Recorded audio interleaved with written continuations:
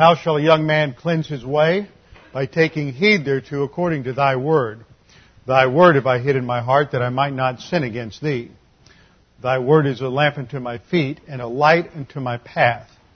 Jesus prayed to the Father, sanctify them in truth. Thy word is truth. Man shall not live by bread alone, but by every word that proceeds from the mouth of God. All Scripture is God-breathed and is profitable for doctrine, for reproof, for correction, for instruction in righteousness, that the man of God may be equipped, thoroughly furnished for every good work. Study to show thyself approved unto God, a workman that needeth not to be ashamed, rightly dividing the word of truth. Before we begin our study this evening, let's make sure we're in fellowship. We'll have a few moments of silent prayer, so you can use 1 John 1:9 if necessary, and then we will begin. Let's pray.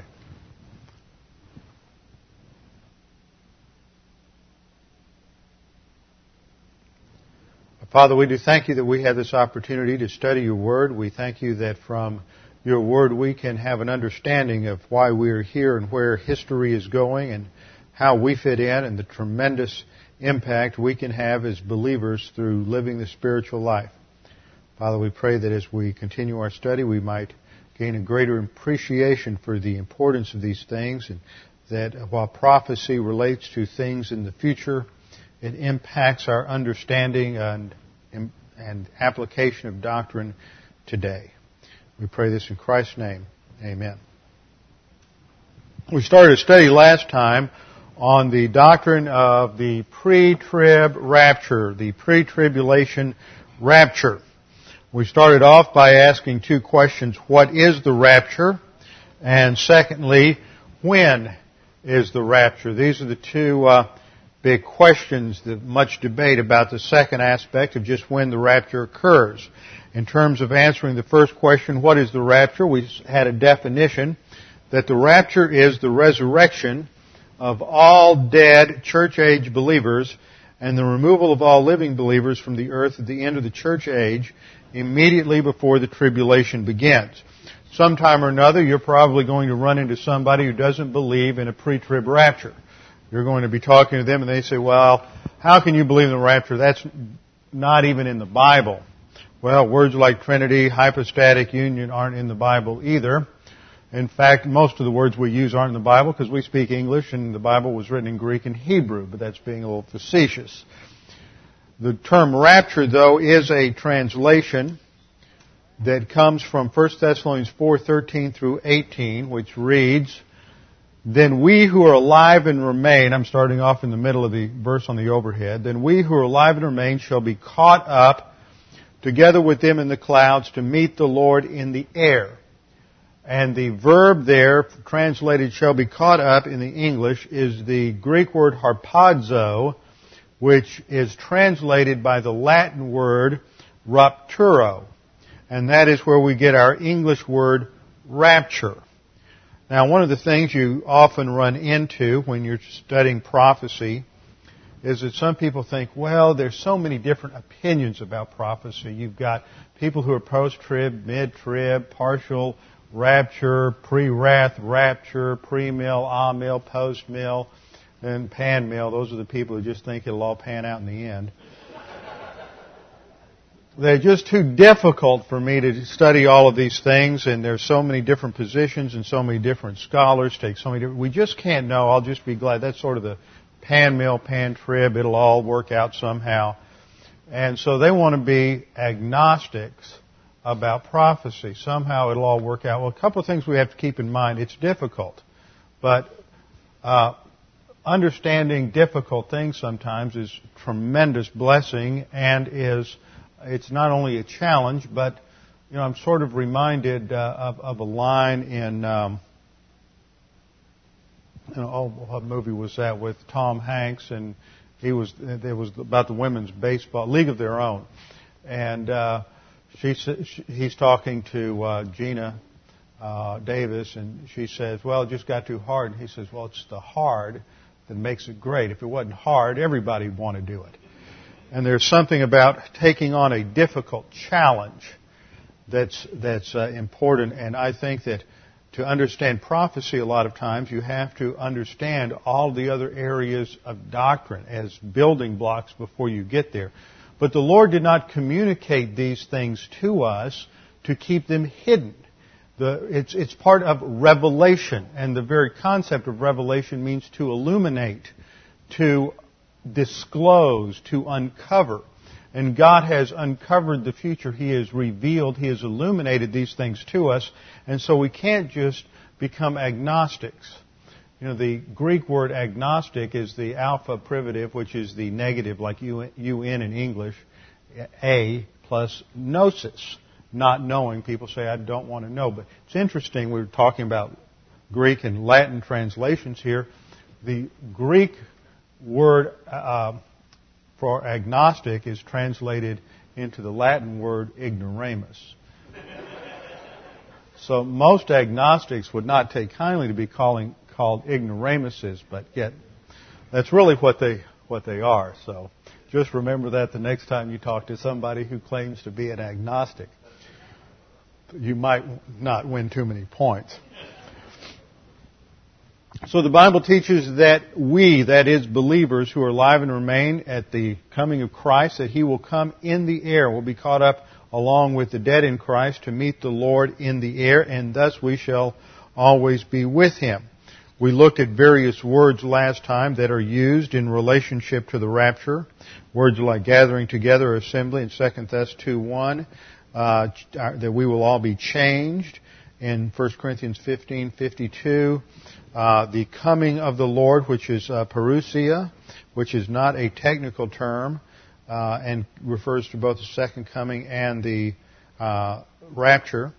Epiphaneo, which is in Titus 2:13, also found in, also referencing both the rapture and the second coming. So there's a number of technical terms. And then we looked at 6 key verses, John 14:1 through 3, Titus 2:13, Philippians 3:11, Philippians 3:20, 1 Corinthians 15:51, 1 Thessalonians 4:13 through 18, just to see the 6 key verses for teaching the pre-trib rapture.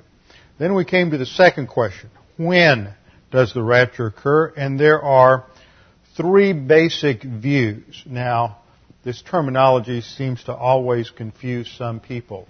It's pre, post, mid. Pre is before, post is after, mid is in the middle of. So you have, the first view we have up on the screen is the partial rapture view, which is the idea that the spiritual Christians will be raptured at the beginning of the tribulation, but those naughty carnal believers who miss Bible class and forget to confess their sins, they're the ones who are going to have to go through the tribulation.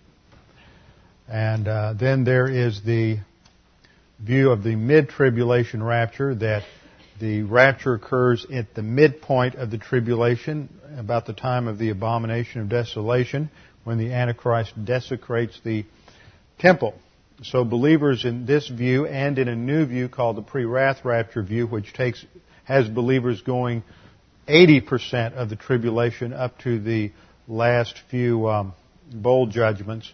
And the problem with that view is that people who hold these views focus on the tribulation as either the wrath of man or the wrath of Satan. But the tribulation, while it has elements of the wrath of Satan, Satan's great temper tantrum, his last opportunity to try to run the planet, while there are elements of the wrath of man and wrath of Satan, it is the time, as we'll see in a minute, of the wrath of God. And the very first judgment poured out, the first sealed judgment poured out during the tribulation, is called the wrath of the Lamb, meaning of Jesus Christ. So there is the wrath of God, which believers never experience, which goes all the way through the tribulation. So that's one reason no believers go even halfway through the tribulation, no church-age believers. And then there is the post-trib rapture, that the church is not raptured until the end of the tribulation. That the church is not raptured until the end of the tribulation. And then it's sort of like a boomerang effect. They go up and come right back down. We saw in John 14:1 through 3, that Jesus said, "Where I am, there you may be also." He said, "In my Father's house are many dwelling places. If it not so, I would have told you I go to prepare a place for you. And if I go and prepare a place for you, I will come again and receive you to myself, that where I am, you may be also. Where He is heaven, not the earth. And so that is a reference to the fact that believers do not go up and come right back down. I'm going to do something. We're going to have a little playtime. Here, Ernie, come here. Jim, you come here. Tony, come here. I need 3 people. Wrong Ernie. I'm going to get... Okay, now, I saw this done years ago, and this hangs with you forever. Okay, Tony here is going to be a unbeliever. He's never going to make it. He's going to roast and toast for all eternity. Yeah, I should go over here. Okay, stand over here. This, walking across the front of the church is like walking through a timeline, okay? We're going to go from the present to the future. Jim is going to start off as an unbeliever, and he's going to trust the Lord in the middle of the tribulation. And Ernie here he's a church-age believer. Now, all 3 of you start walking through time. Now, what happens at this point, the rapture occurs. So you didn't know when it was going to happen. So you're raptured. So you just go off here. You're in heaven. And now we have 2 unbelievers, and they're going through the tribulation. And now Jim suddenly hears the gospel and decides he's had enough of this, so he trusts the Lord. He survives all the persecution, everything. They come to the end of the tribulation. The Lord comes back, and poor Tony, he goes off to judgment. Now, Jim still has his normal mortal body, which means that he can still have children. So he's going to enter into the millennium, and he is going to have children who will populate the millennium with mortal bodies.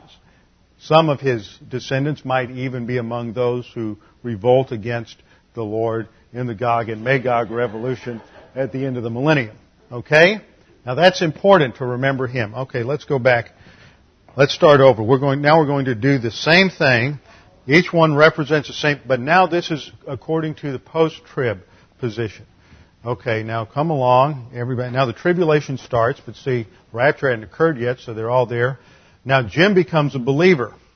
So they come to the end of the tribulation now, and the Lord comes back, and Tony, he goes off to judgment of the lake of fire. He's just always a loser. These guys get raptured, and they immediately, because it's a post-trib rapture, these 2 guys get raptured right at the instant of the second coming, so they both get resurrection bodies. Who's going to populate the millennium? See? Isn't that clear? Just makes it just very simple. Thanks, guys. Now, no matter how much exegesis and nimble-toed eisegesis and messed up theology and fancy theological arguments you hear for another position, that will always stick with you. And that's one of the major problems with the post-trib position, is that they don't have anybody who can repopulate the millennium. So ultimately, and one of the things that we will emphasize when we get to the millennium, is that one of the major problems with understanding many things about what goes on today in the church, when it comes to the tongues problem, the charismatic question, it even touches on the underlying theologies and philosophies of what's called the church growth movement. All of them are related to some sort of distortion of a millennial doctrine. In what sense, if any, are we living in the kingdom today? So ultimately, all of these things, all these doctrines related to the tribulation and millennium, have some kind of impact as to how we understand the church age, what's going on today, and God's plan and purpose for our life. 18% of the epistles. Now, the epistles are talking about, if they're talking about prophecy in the epistles, it's not fulfilled in the church age. So 18% of the epistles are prophetic. That's almost 1 out of every 5 verses in the epistles are talking about unfulfilled prophecy. 1 out of every 5 verses touches on prophecy. If you don't understand prophecy, don't understand eschatology, you won't understand that. Furthermore, beyond just the simple aspects of direct prophecy, 60% of the New Testament, 60% of the verses in the New Testament have their interpretation directly impacted by how you understand prophecy. If you're a-mill, you're going to interpret 60% of those verses a certain way. If you're post-mill, it'll change. If you're pre-mill, it'll change. If you're dispensational, it'll change. 60% of the verses, how you interpret 60% of the verses in the New Testament is directly impacted by how you understand prophecy and prophetic things. So if you don't have a correct understanding of eschatology and what God's going to do in the future and God's plan in history, then we may have some really fuzzy, screwed up, confused ideas about present-day application of church-age doctrine in the New Testament. That's why understanding prophecy is so important. Well, these are the four views.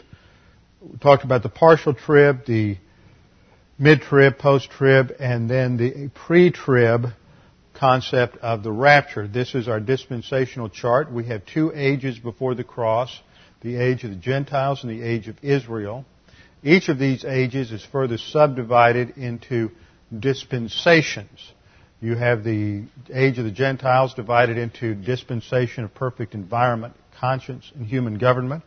Age of Israel divided into patriarchs, Mosaic law, and I might even put the Messianic age as a subdivision, sub-dispensation to the age of Israel, because it's focusing on Jesus coming as Messiah. Even though he fulfills the law, it's a hinge dispensation, fulfills the law, and sets the precedent for the spiritual life of the church age. Then we come into the present church age, and that ends with the rapture, symbolized by the arrow going up, and that then precedes the 7-year tribulation. So last time we started with 7 reasons why I believe there is a pre-tribulation rapture, that the rapture of the church will occur before the 7-year tribulation. And the 7-year tribulation relates to God's plan for Israel. It is technically, its question came up this last week. How do we know that the age of Israel, that the tribulation is part of the age of Israel? We're going to see that tonight when we look at Daniel 9. That this is the last year in what's called the 70th year of Daniel's 70 years. It's the last year related, and God said that these 70 years were decreed for Daniel, his people, and the holy city of Jerusalem. So this is part of that timetable, just as the other 69 weeks related to Israel, these do too. The Mosaic law is not in effect, but neither does it have the indwelling, filling ministries or any of the other ministries of God the Holy Spirit. So it is a distinct dispensation, I think, in the age of Israel, not in the church age. It ends with the second coming, which initiates then the 1,000-year millennial reign of Jesus Christ. Okay, the first reason we looked at last time is that there must be a consistent distinction between Israel and the church. This is found, I'm going to review these quickly. This is found in Romans 11:25 and 26. There's a distinction between Israel and the church. Israel has a distinct beginning here. And at Christ's first advent, there is a break. This is the Messianic age. It ends with Christ's ascension. And then there is another outpouring of the Holy Spirit, another comforter Christ calls him, Christ being the first comforter, the Holy Spirit being the second. There is the outpouring of the Holy Spirit, the day of Pentecost, which begins the church age.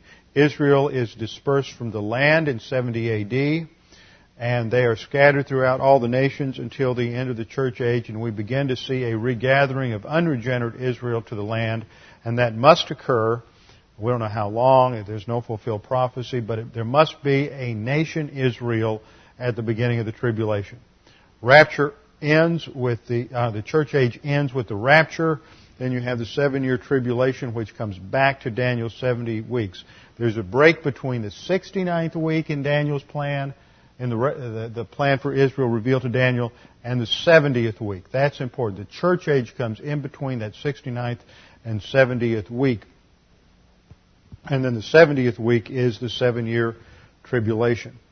Romans 11:25 makes it clear that God has a distinct plan for Israel separate from the church. A partial hardening at the end of verse 25. There's a partial hardening now to Israel until the fullness of the Gentiles has come in. Once that happens, then all Israel will be saved. Then the second reason we looked at was that the purposes for the tribulation do not relate to the church. The purposes for the tribulation do not relate to the church. The purposes instead relate to Israel. There are four purposes to the tribulation. First, to execute judgment on the wicked and on the rebellious nations who have both rejected Christ and Israel. This is stated again and again and again through Isaiah, Jeremiah, Ezekiel, and the minor prophets. God is going to bring judgment on all of the wicked nations for the way they have rejected the Messiah and the way they have treated Israel. This is part of the fulfillment of the Abrahamic covenant promise, those who curse you, I will curse. Second, to demonstrate the inability of Satan to rule the planet. This ties it into the angelic conflict. Satan is trying to be, he is the God of this age, but he is failing. He fails because there's 6 billion people, individuals with sin natures running around, and each one of them wants to be a little God. Because that's what he promised. He told Eve, if you eat of the fruit of the tree of the knowledge of good and evil, you'll be like God. And we all want to be like God, so he's got a problem. And so all the evil, all the suffering, all the wars, all the famine, all the problems that we encounter just demonstrate that Satan is incapable of running the planet. He cannot bring together any kind of peace, any kind of world harmony, even though that's his agenda and he continues to strive for that. It will provide a time for millions to be saved. Millions of those who are unsaved now will be saved. And part of the reason they're saved is because of the incredible pressure put on them from all of the judgments during the tribulation. Although for many, many millions more, they will continue to harden their hearts against God. And then finally, it prepares the nation Israel for the Messiah and His kingdom. God puts them in such a vice that they finally get to the point that they cannot resist anymore. And that is part of the purpose, is to get Israel to face reality. It's a time of preparation for Israel's restoration and conversion. Second, it's called the time of Jacob's tribulation or Jacob's trouble, Jacob's distress in Jeremiah 37. That indicates again that all of this is related to Israel, not to the church. While the church currently experiences tribulations, she will not experience the tribulation. So there is a distinction there. Fourth, the church is mentioned 19 times in Revelation 1 through 3, or the word church, ecclesia. It's mentioned 19 times in the first 3 chapters of Revelation, but between chapters 4 and chapters 19, which covers the tribulation period, the church is never mentioned. It's never mentioned because it's not on the earth. The tribulation, therefore, is for Israel. It is not for the church. This is a diagram of Daniel's 70 weeks. We're going to take this apart in detail before the night's over. This is sort of a foreshadowing of things to come. These are the first 69 weeks from the decree to restore from Artaxerxes in 444 BC for the Jews to go back to the land and to rebuild the city, to the time that Messiah the Prince is cut off, March 30th, AD 33, was fulfilled literally. Then nothing is fulfilled. You don't have in the last 7-year period, the last week, it's a seven incremental period, which is the tribulation. There's an abomination of desolation. Nothing in the last week has been fulfilled. Everything in the first 69 weeks was fulfilled literally. If it was fulfilled literally through the first 69 weeks, the assumption is it's fulfilled just as literally in the last week. Because it hasn't been fulfilled, it is yet future. So all of this is just to make the point that in terms of the purposes for the tribulation, they relate to Israel, not to the church. Therefore, there's no reason for the church to be on the planet at that time. Third, the church is never said to be the wrath of God, the object of the wrath of God. Wrath is a technical term for God's extreme judgment during the final period of Daniel's 70th week. 1 Thessalonians 5:9, for God has not destined us for wrath, but for obtaining salvation through our Lord Jesus Christ. And there, salvation is being used to phase 3 salvation, glorification, not phase 1 salvation, justification. 1 Thessalonians 1:10, and to wait for His Son from heaven, whom He raised from the dead, that is Jesus, who delivers us from the wrath to come. So the church does not encounter the wrath of God. Revelation 3:9 and Revelation 3:10 reinforce this, that we will be kept from the hour of testing in Revelation 3:10. Last time I told you need to repunctuate this in your Bible. There is a period in most translations at the end of verse 9. That is because the King James translators had a tendency to start every verse as a complete sentence. So they tried to end every verse with a period and start a verse with a new sentence. However, in the Greek, and I got this from John Niemola, Dr. Niemola, who teaches Greek out at Schaeffer Seminary. He's one of these guys who is tremendous in the original languages and has lots of time to research all of the hundreds and hundreds of usages of a hati clause. That's the Greek word translated because. It's the Greek word hati.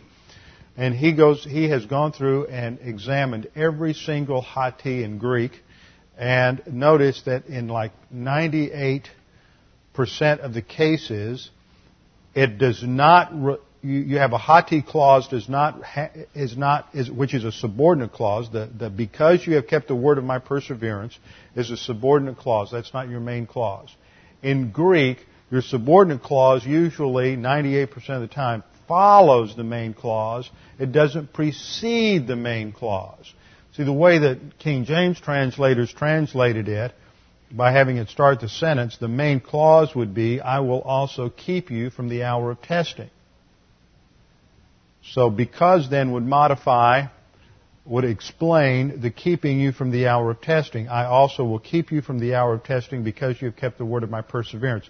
Now that translation is one reason why some people hold to a partial rapture view, that those who keep the word of my perseverance are raptured.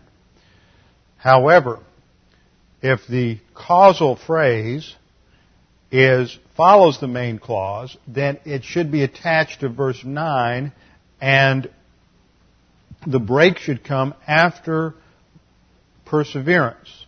Therefore, it would read, starting with the behold, up here in verse 9, behold, I will make them, that is, those who have been in opposition to this church, I will make them to come and bow down at your feet and to know that I have loved you because you have kept the word of my perseverance. Period. Second comment, I also will keep you from the hour of testing, that hour which is about to come upon the whole world to test those who dwell upon the earth. So that makes it clear you've got two different statements here, and the keeping you from the hour of testing is not dependent upon anything else. So the church, therefore, we conclude from these verses, the church is never the object of the wrath of God. And then we must realize that the judgments of the tribulation are unique in all of human history. These are not like other judgments. They are unique. Matthew 24:21, for then there will be a great tribulation, such as has not occurred since the beginning of the world until now, nor ever shall be.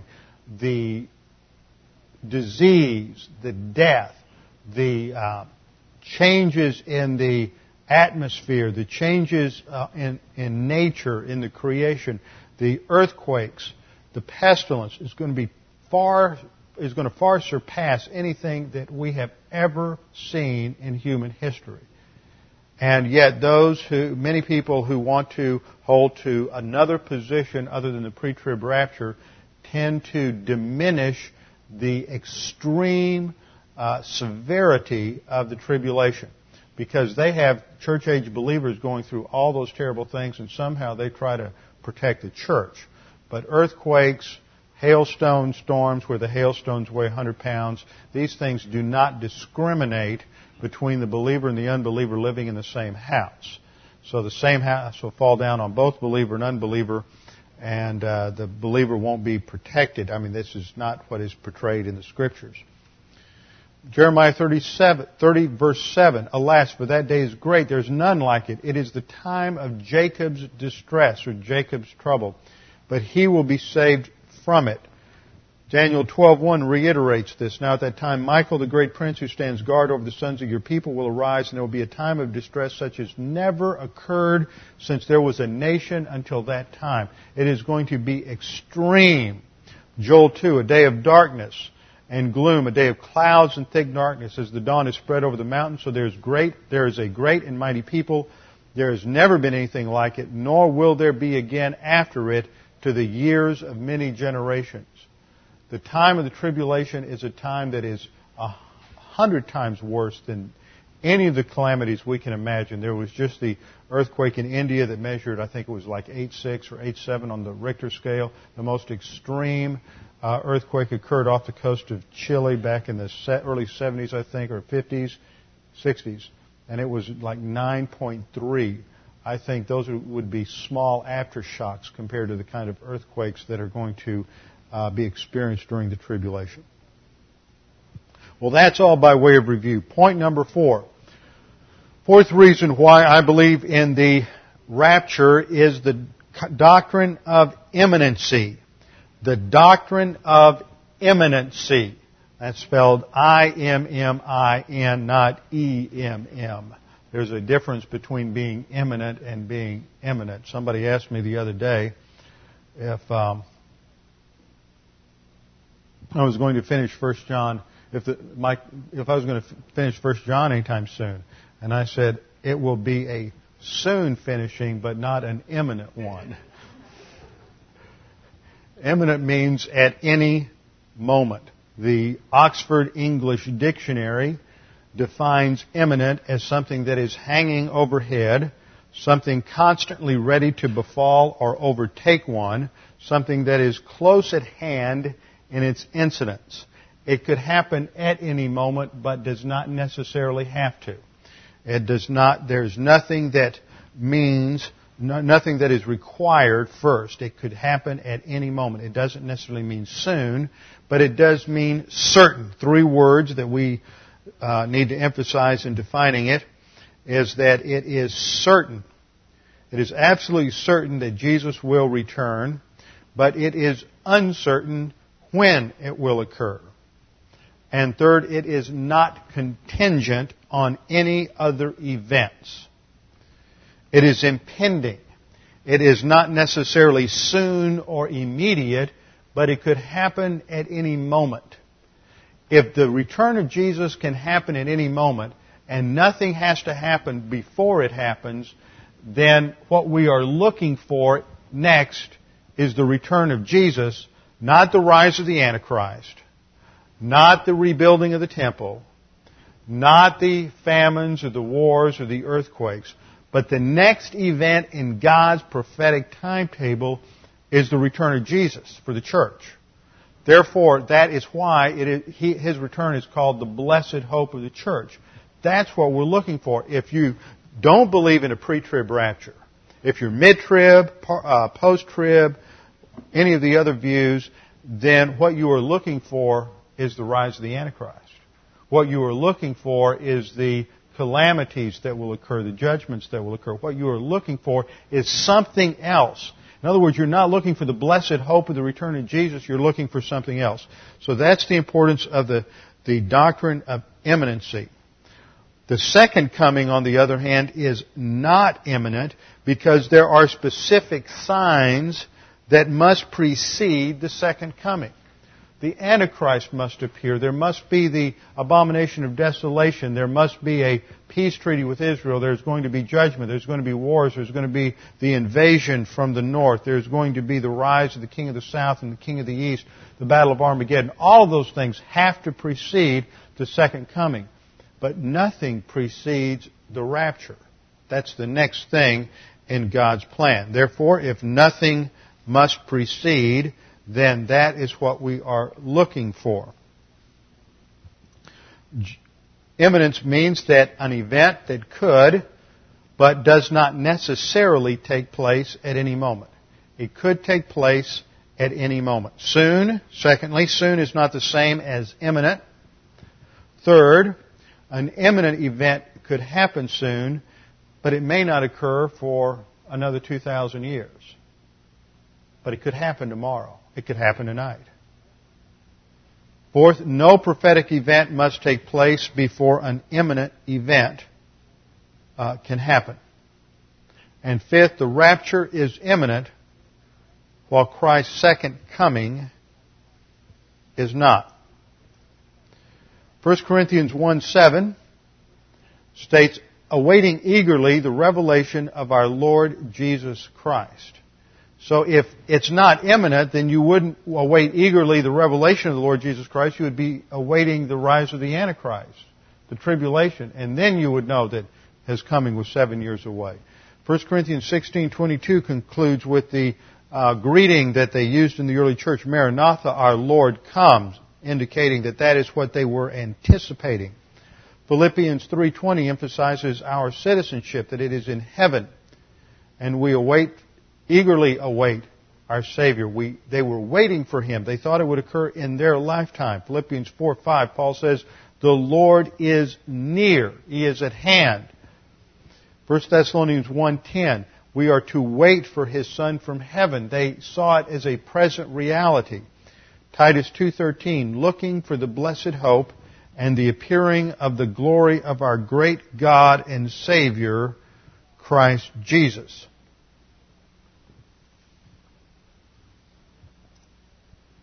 James 5:7 states, be patient, therefore, brethren, until the coming of the Lord. Behold, the farmer waits for the precious produce of the soil, being patient about it until it gets the early and late rains. You too be patient. Strengthen your hearts, for the coming of the Lord is at hand. 1 Thessalonians 1:10, we are to wait for His Son from heaven. 1 Corinthians 1:7, awaiting eagerly. Some of these I've gone through already. I'll skip ahead to 1 Thess 4:15. For this we say to you by the word of the Lord. Now in 1 Thessalonians 4:15, Paul is addressing a problem that's occurred in the Thessalonian church. He taught prophecy when he was there. He taught them that the Lord was going to come and the Lord's coming was soon. And they were so impressed with imminency, they didn't expect any of them would die. But all of a sudden, some of them began to die. So they didn't know what would happen to them. And so Paul is comforting them. He's telling them not to grieve. Now, it's not much of a comfort to say, well, the Lord's going to come back, but we're all going to have to go through the tribulation first. So he is comforting them, and there's no mention of the tribulation. Instead, he emphasizes the imminency, the nearness of Christ's return, and doesn't suggest at all that, well, the Lord's coming back, but just hold on to your seats because we're going to have to go through the tribulation first. All of these passages indicate the nearness, the imminency of the Lord's coming in the early church. Romans 13:11 and 12. And this do, knowing the time, that it is already the hour for you to awaken from sleep, for now salvation is nearer to us than when we believed. By that he means glorification. The night is almost gone, the day is at hand. Let us therefore lay aside the deeds of darkness and put on the armor of light. And there we see that prophecy is important because it reminds us that there is a day of accountability even for believers, and that this could happen at any moment, so it should drive us on, spur us on, move us on to pursue excellence in our spiritual life.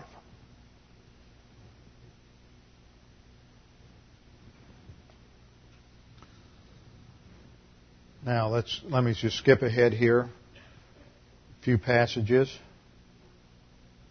Point number 5. Covered imminency. Some of that was redundant. I had some things in there twice.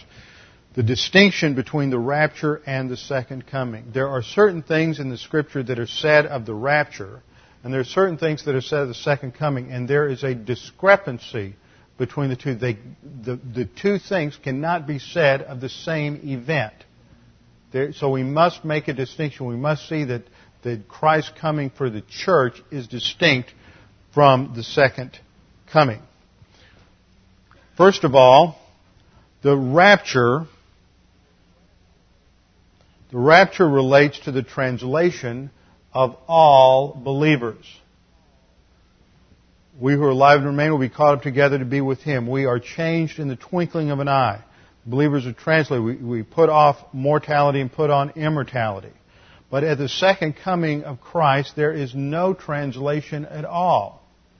Tribulation saints who survive the tribulation do not receive resurrection bodies. They are not changed.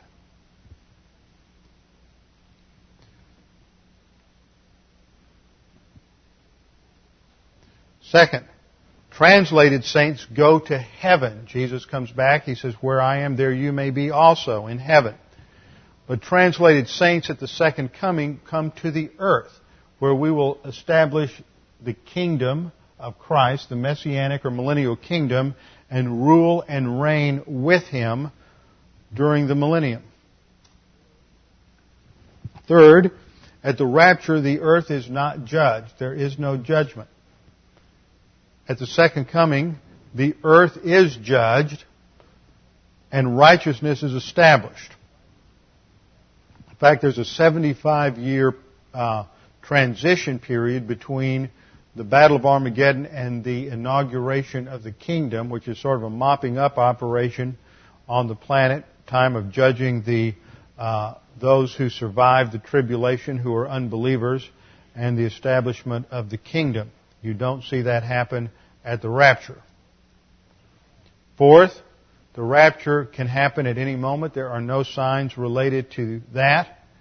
But the second coming follows definite predicted signs, including the tribulation. One point you ought to notice on this is that the second coming and the resurrection of believers was clearly taught in the Old Testament. The Old Testament taught that Messiah would come, that Messiah would establish a kingdom, taught the resurrection of the believer. But in 1 Corinthians 15:51, the resurrection or translation of the believer in that passage is said to be a mystery. Mystery means it was not revealed in the Old Testament. Therefore, what's taught in 1 Corinthians 15 is different from the resurrection taught for the Old Testament believer. That means that 1 Corinthians 15:51 can't be talking about the second coming. Fifth, the rapture is not predicted in the Old Testament. No mention of the rapture in the Old Testament, no suggestion of it, because, of course, the church isn't even mentioned in the Old Testament. Nevertheless, the second coming is predicted often in the Old Testament. The second coming is predicted often, but the rapture is not predicted at all. The rapture was a mystery. 6, keep hitting too many buttons. The rapture is for believers only, and the second coming affects all mankind. Affects all mankind because when Jesus comes back, He separates the sheep from the goats. Israel is regenerate. He establishes His kingdom. Those who survive, who are believers, go into the kingdom, and those who are unbelievers are sent to condemnation.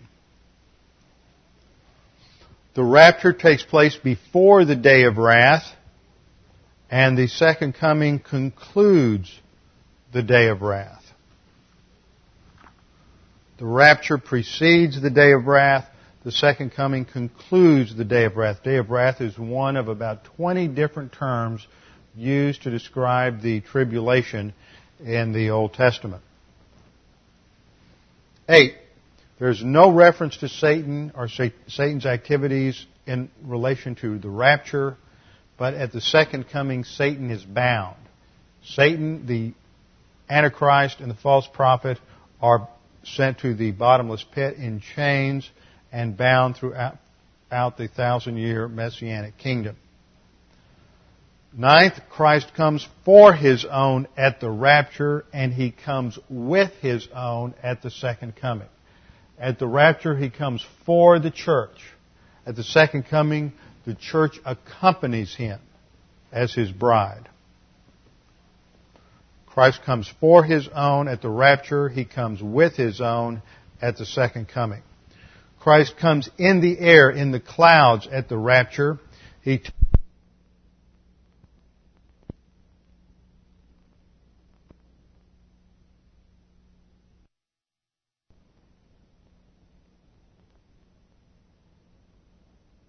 comes all the way to the earth at the second coming. The rapture is only in the air. The second coming is all the way to the earth. At the rapture, Christ claims His bride.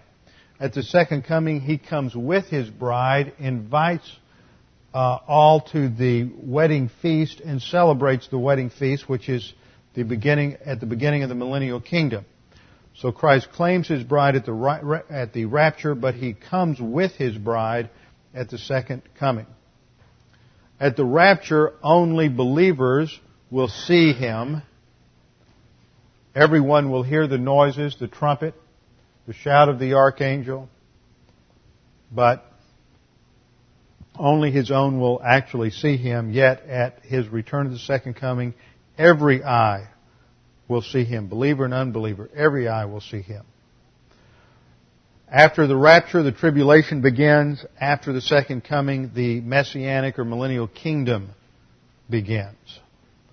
Now that's just 13 of the many differences between the rapture and the second coming. And because the Scripture makes those distinctions, we must conclude that the rapture must precede the tribulation.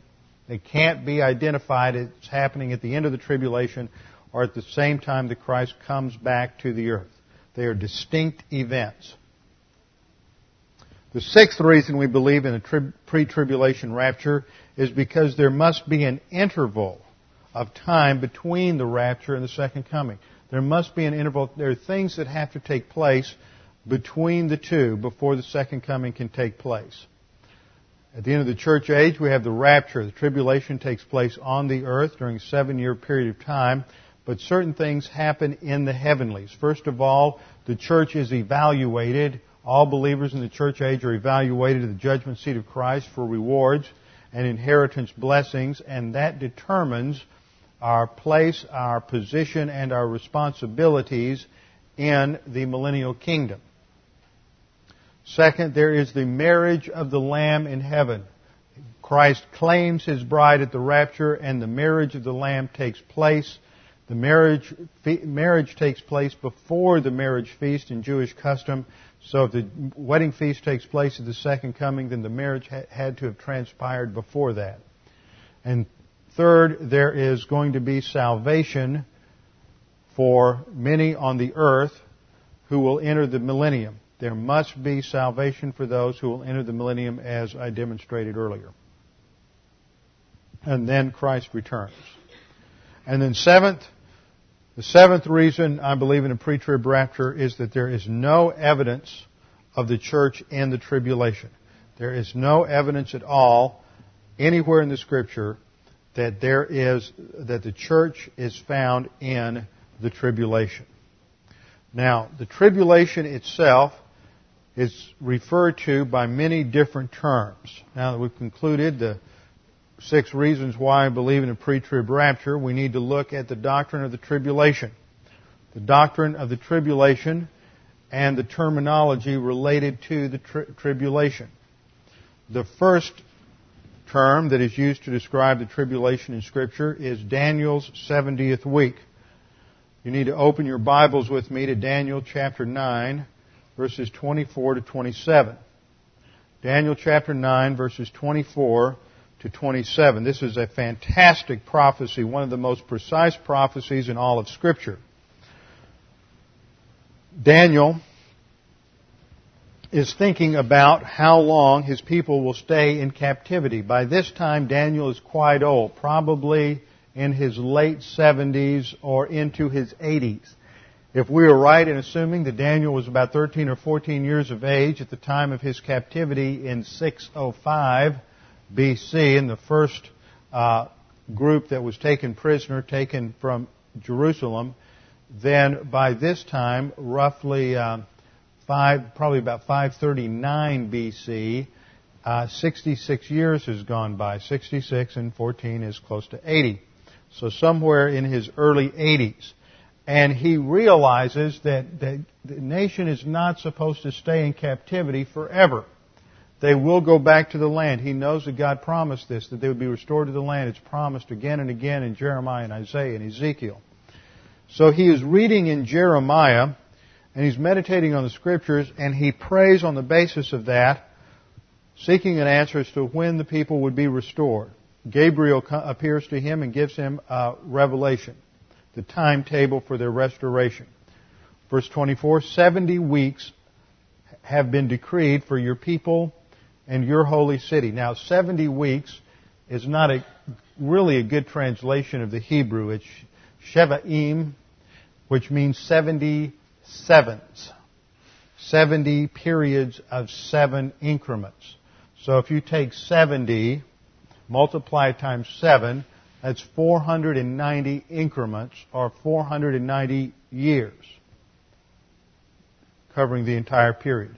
70 weeks, or 490 years, have been decreed from your people, that is Jews, Israel, Judah and Israel, northern and southern kingdom, and your holy city, Jerusalem, to finish the transgression, to make an end of sin, to make atonement for iniquity, to bring in everlasting righteousness, to seal up vision and prophecy, and to anoint the most holy place. So you are to know and discern that from the issuing of a decree, that's the starting point, from the issuing of a decree to restore and rebuild Jerusalem, not just to return to the land. That happened in 538 when Cyrus said you can go back. But from a decree to restore and rebuild Jerusalem, that doesn't happen until Artaxerxes gives that decree to Nehemiah in 444 BC. To restore and rebuild Jerusalem until Messiah the Prince, there will be 7 weeks or 49 years and 62 weeks. So it breaks it down. Now that first period, 7 weeks, 7 times 7 is 49. That's roughly how long it took to rebuild the city. And 62 weeks. 62 weeks, it covers the period from that restoration until Messiah the Prince, when Jesus Christ was rejected after the triumphal entry on what we call Palm Sunday. So there will be 7 weeks and 62 weeks.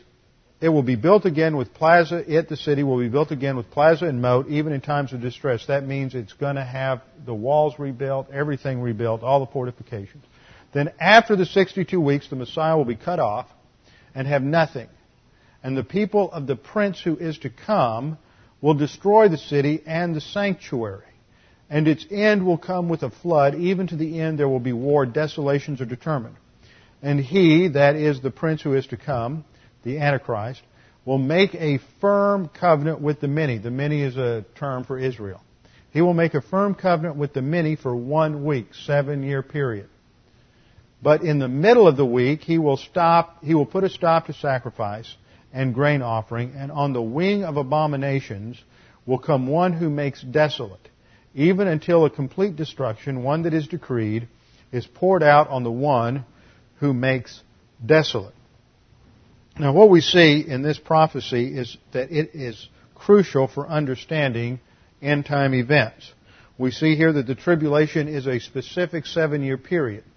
It's divided into 2 equal periods of 3.5 years each, and that what divides them is an event called the abomination of desolation.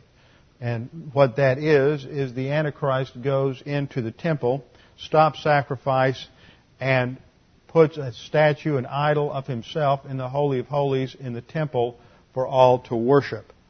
And that is a sign of the last 3.5 years. Now, it's important to understand that God's timetable is precise. Daniel was reading the prophecies of Jeremiah, which tells us he had some parts of the canon available to him, even while he was in captivity, and they knew that it was the Word of God. Jeremiah 25:11, he reads, "And this whole land shall be a desolation and a horror, and these nations shall serve the king of Babylon 70 years. Then it will be, when 70 years are completed, I will punish the king of Babylon and that nation, declares the Lord." That happened when the Medes and the Persians came in that night that the handwriting appeared on the wall. "I will punish the king of Babylon and that nation, declares the Lord." The Persians defeated the Babylonians, set up their own kingdom, and then let the Jews go home. "I will punish them for their iniquity in the land of the Chaldeans, and I will make it an everlasting desolation." Then in Jeremiah 29:10, "For thus says the Lord, when 70 years have been completed for Babylon, I will visit you and fulfill my good word to you to bring you back to this place." So there is the promise of restoration of the nation. It's interesting how precise that was. In 605 BC, the first captives were taken out. Nebuchadnezzar defeated them, didn't destroy the city, but he took a group of captives, young men, young aristocrats, back to Babylon. That was in 605. In 536 BC, 70 years later, those who returned laid the foundation for the temple. In 586 BC, the temple was destroyed. In 516, the temple was completed. 70 years. So God is precise in His timetable. Now, Daniel's 70 weeks predicts precise time of Israel's history. The first 69 weeks of years relates to the first coming of the Messiah. The final week of years, or 7 years, relates to Christ's second coming. There is the chart. The first 69 weeks go up from, if you count it all out, you can figure out the days precisely. From March 5th, 444 BC, we know that is when Artaxerxes gave the decree to return to the land, to March 30th, AD 33, when Christ entered Jerusalem with a triumphal entry. We know that fulfills the timetable precisely. Then the Messiah is cut off at the end of the 69th week, and the last week, the last 7-year period, is hanging out there and does not begin until the prince who is to come establishes the peace treaty. Nothing like that has happened. It's never been established that Rome has never made a peace treaty with Jerusalem. So this is yet future.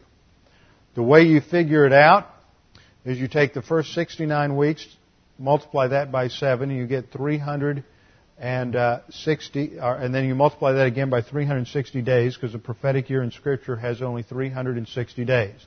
So 69 weeks times 69 times 7 times 360 comes out to 173,880 days. Scholars have figured out that from March 5th, 444 BC, to March 30th, 33 AD is exactly 173,880 days. You can verify it, little reverse mathematics, from 444 BC to AD 33 is 476 years.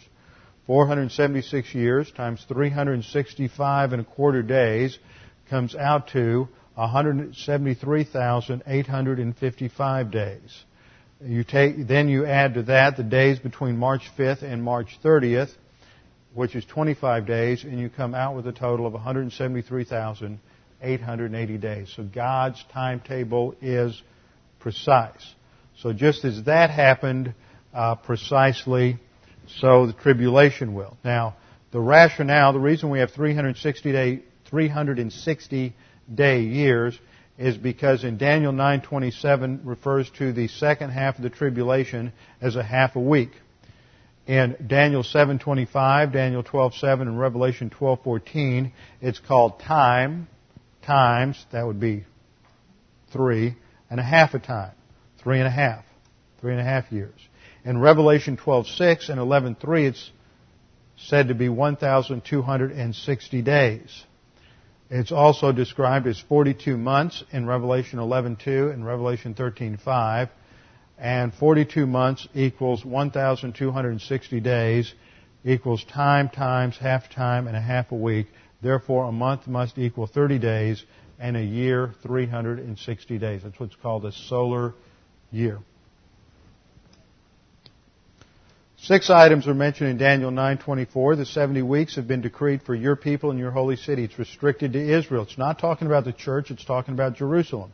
To finish the transgression, to make an end of sin, and to make atonement for iniquity. That happened at the first advent. 4th, to bring in everlasting righteousness. That happens at the second coming.